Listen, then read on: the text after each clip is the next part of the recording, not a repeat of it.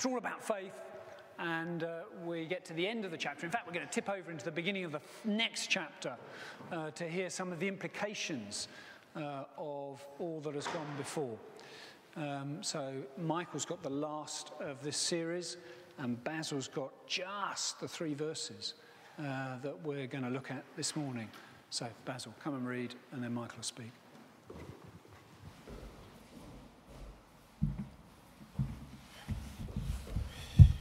So our reading's taken from Hebrews chapter 12, verses 1 to 3.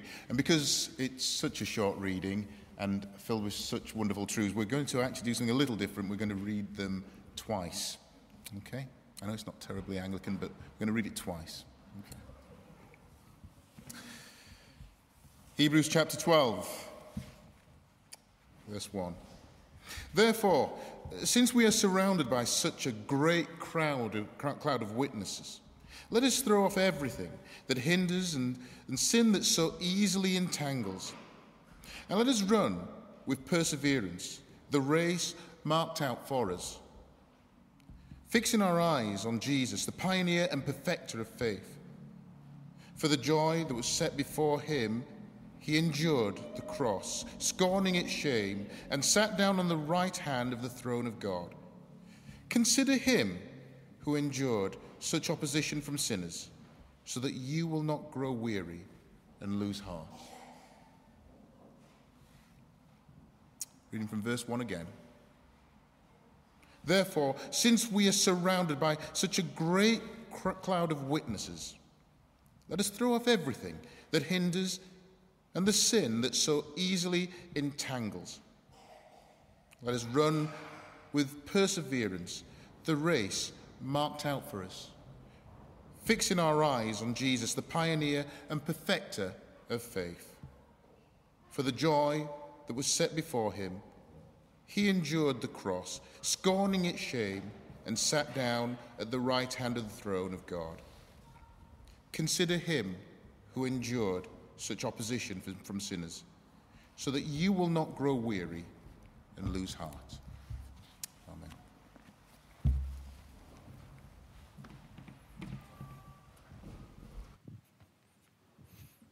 Great. Thanks, Basil. And don't worry, everyone, Basil might have read twice, but I'm only going to preach once. And do keep your Bibles open at that passage, because we're going to be looking at that together for the next few minutes. And I feel I should say, in what follows, I'm heavily indebted to Hugh Corns. Some of us will know Hugh, just got engaged to Francie Jones. Well, most of what's good in this talk is due to Hugh, so a big thank you to him. Now, if you asked Guinness World Records who is the fastest person in the world, they would tell you Usain Bolt, who broke the 100 meters record at 9.58 seconds. So fast. Now, to be fair, Guinness haven't seen Ben Cook race across the church hall when leftover seniors' lunch is announced. Pure speed. If you were, however, to look for the world's toughest runner, it might be John Stalker. There's an ultramarathon where you have to run 4 miles every hour, and there's no finish line. They just keep the race going until there's only one runner left. Pure endurance. And John Stalker ran 337 miles non-stop for 81 hours. Pure endurance. Well, the end of verse 1 from our passage, talking to Christians, says that following Jesus is like a race. Let us run with perseverance the race marked out for us. It's not a 10-second sprint. It's not even an 81-hour ultramarathon. It's a lifelong race. Weeks, months, even decades, every hour of your life. It takes perseverance. Now, some of us here have been running this race for many years. Maybe some of us have just got started. Maybe you're feeling enthusiastic about the race, like a keen runner, ready to go. Maybe you're feeling tired. It's just so hard to follow Jesus. Maybe you're feeling energetic. Or maybe you're feeling like it's an uphill battle and you're just limping along. Maybe you haven't got started running this race yet. what we all need, however we're going, is to figure out how to keep going, how to endure and persevere not just for weeks or months or years, but until the end of our lives, how to keep running the race. And this part of God's Word tells us how. We're going to break it down into two parts, and so it's a little easier to remember. They rhyme. Here it is. I'll say them, and then actually, let's say them all together. I'll say it first. Don't make it harder to run. Fix your eyes on God's Son. And all together, don't make it harder to run. Fix your eyes on God's Son. Actually, let's try it. Let's try it one more time without the words to help us. Don't make it harder to run. Fix your eyes on God's Son. Great. Well, let's look at the first half of that. Don't make it harder to run. Take a look back at verse 1, if you would. Therefore, since we are surrounded by such a great cloud of witnesses, let us throw off everything that hinders and the sin that so easily entangles. Throw off everything that hinders. Get rid of everything that holds you back. When you see a sprinter come out onto the track, they get rid of everything that's weighing them down. The big earphones come off. The heavy tracksuit gets left on the bench. In fact, I've actually asked a couple of people to come up for a running race. Let's bring them up and see how they've prepared. First, Hannah, could you take your place on the starting line, please? Thank you. Facing that way. And our second runner, Ben, could you come up as well? Thanks. Oh, gosh. Okay, slightly different approach. Okay, all right. Yeah. Let's see how it goes. Ready, set. Okay, we're not actually going to have a race. But you see what would happen, don't you?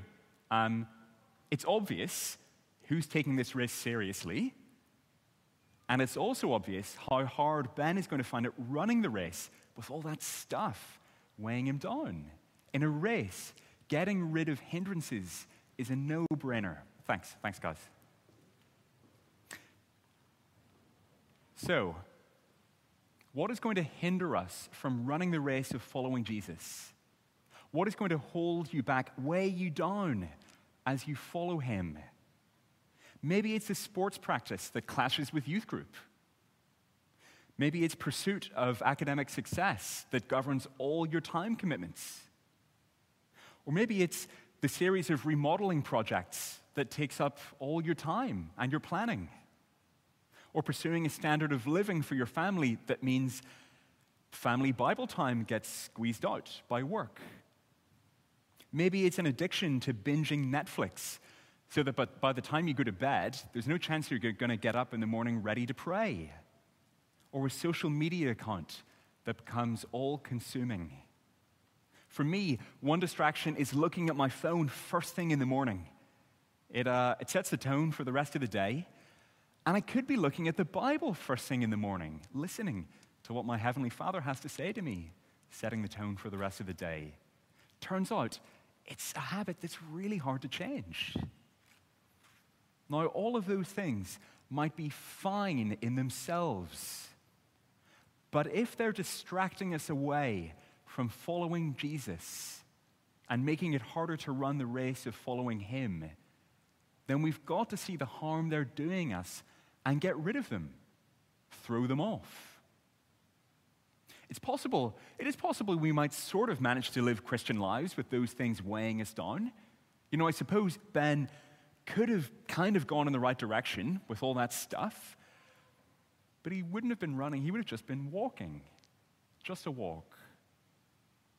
I wonder, is it possible that some of us don't even know what running the race could be like?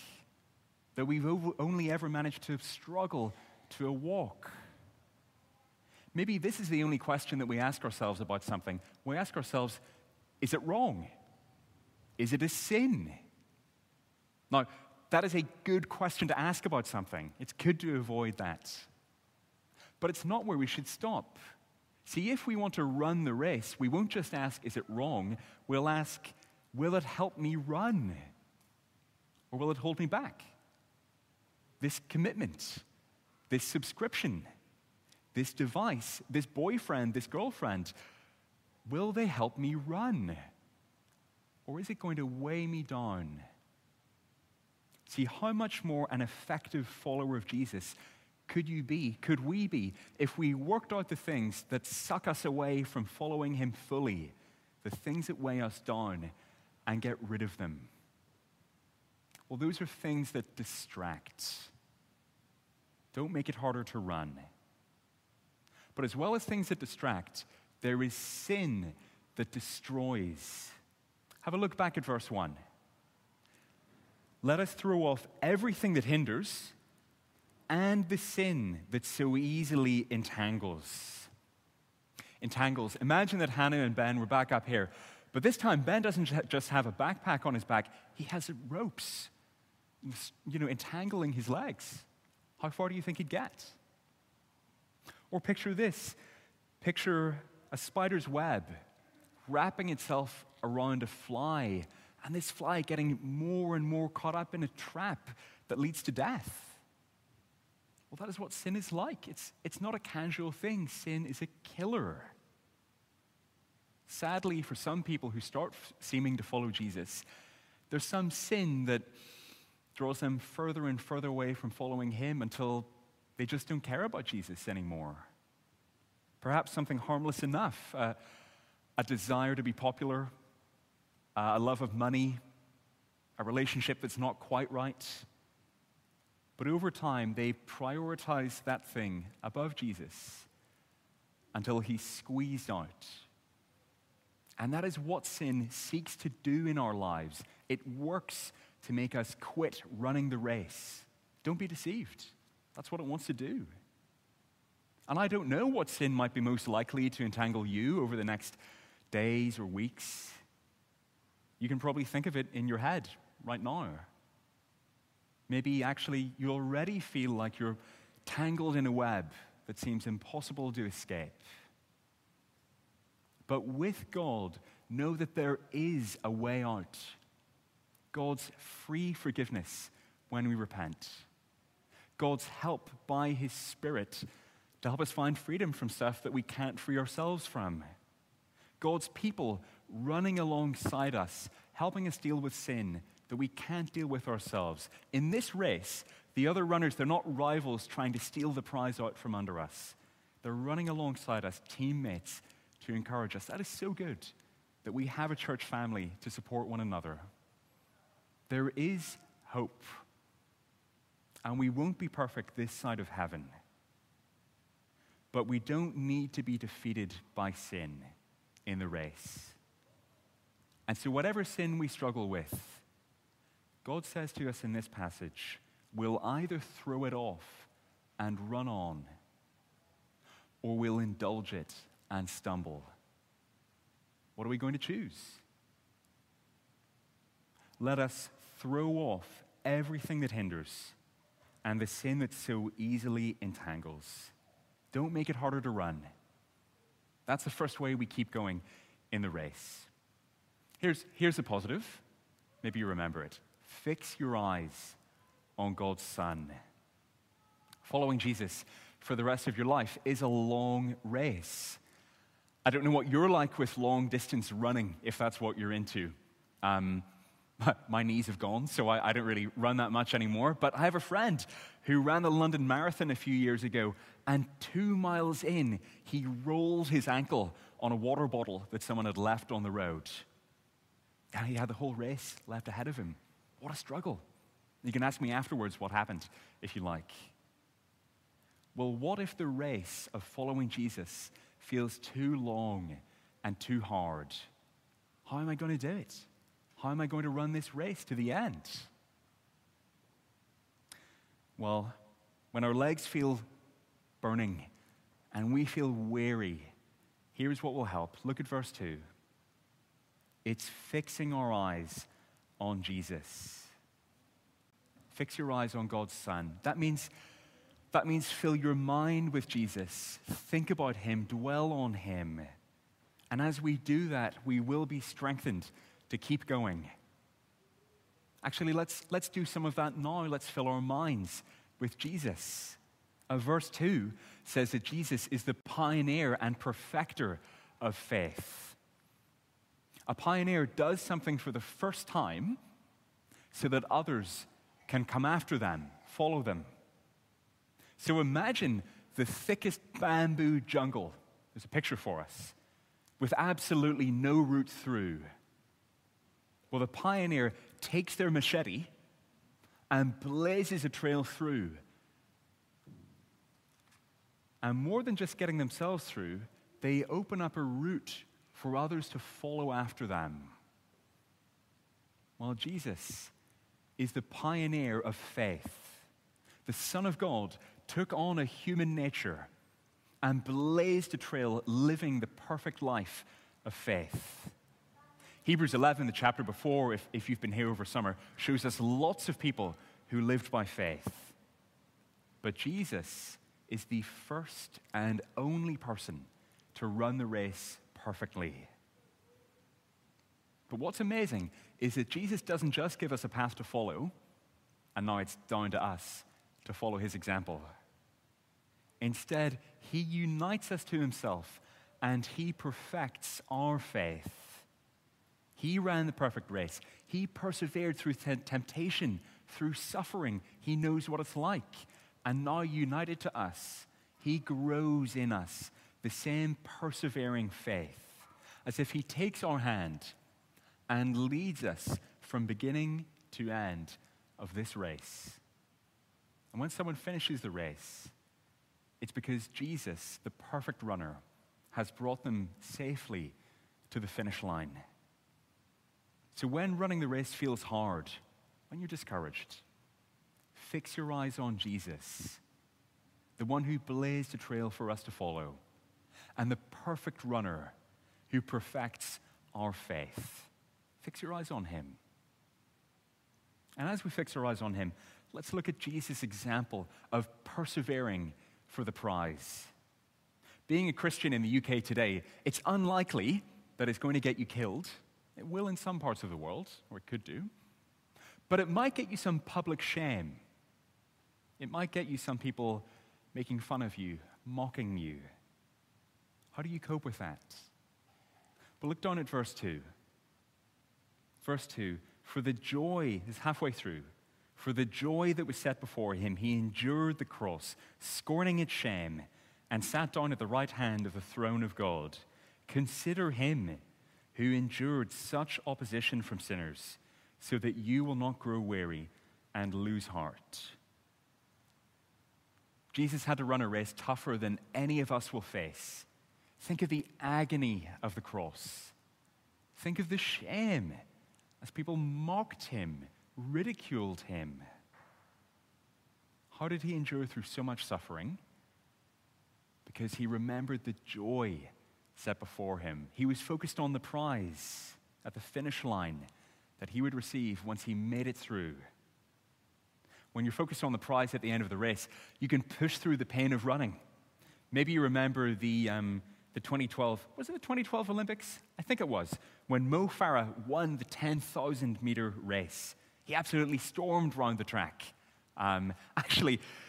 Just at the final lap, when his legs should have been giving out, he ran 400 meters in 53 seconds, the fastest lap of the whole race. Amazing. Well, why was he able to endure when it was so hard? Because that gold medal was just around the corner. He could see it. He knew just how much he wanted to win that prize. The pain and effort in that final lap must have seemed small compared to the Olympic glory that it was achieving for him.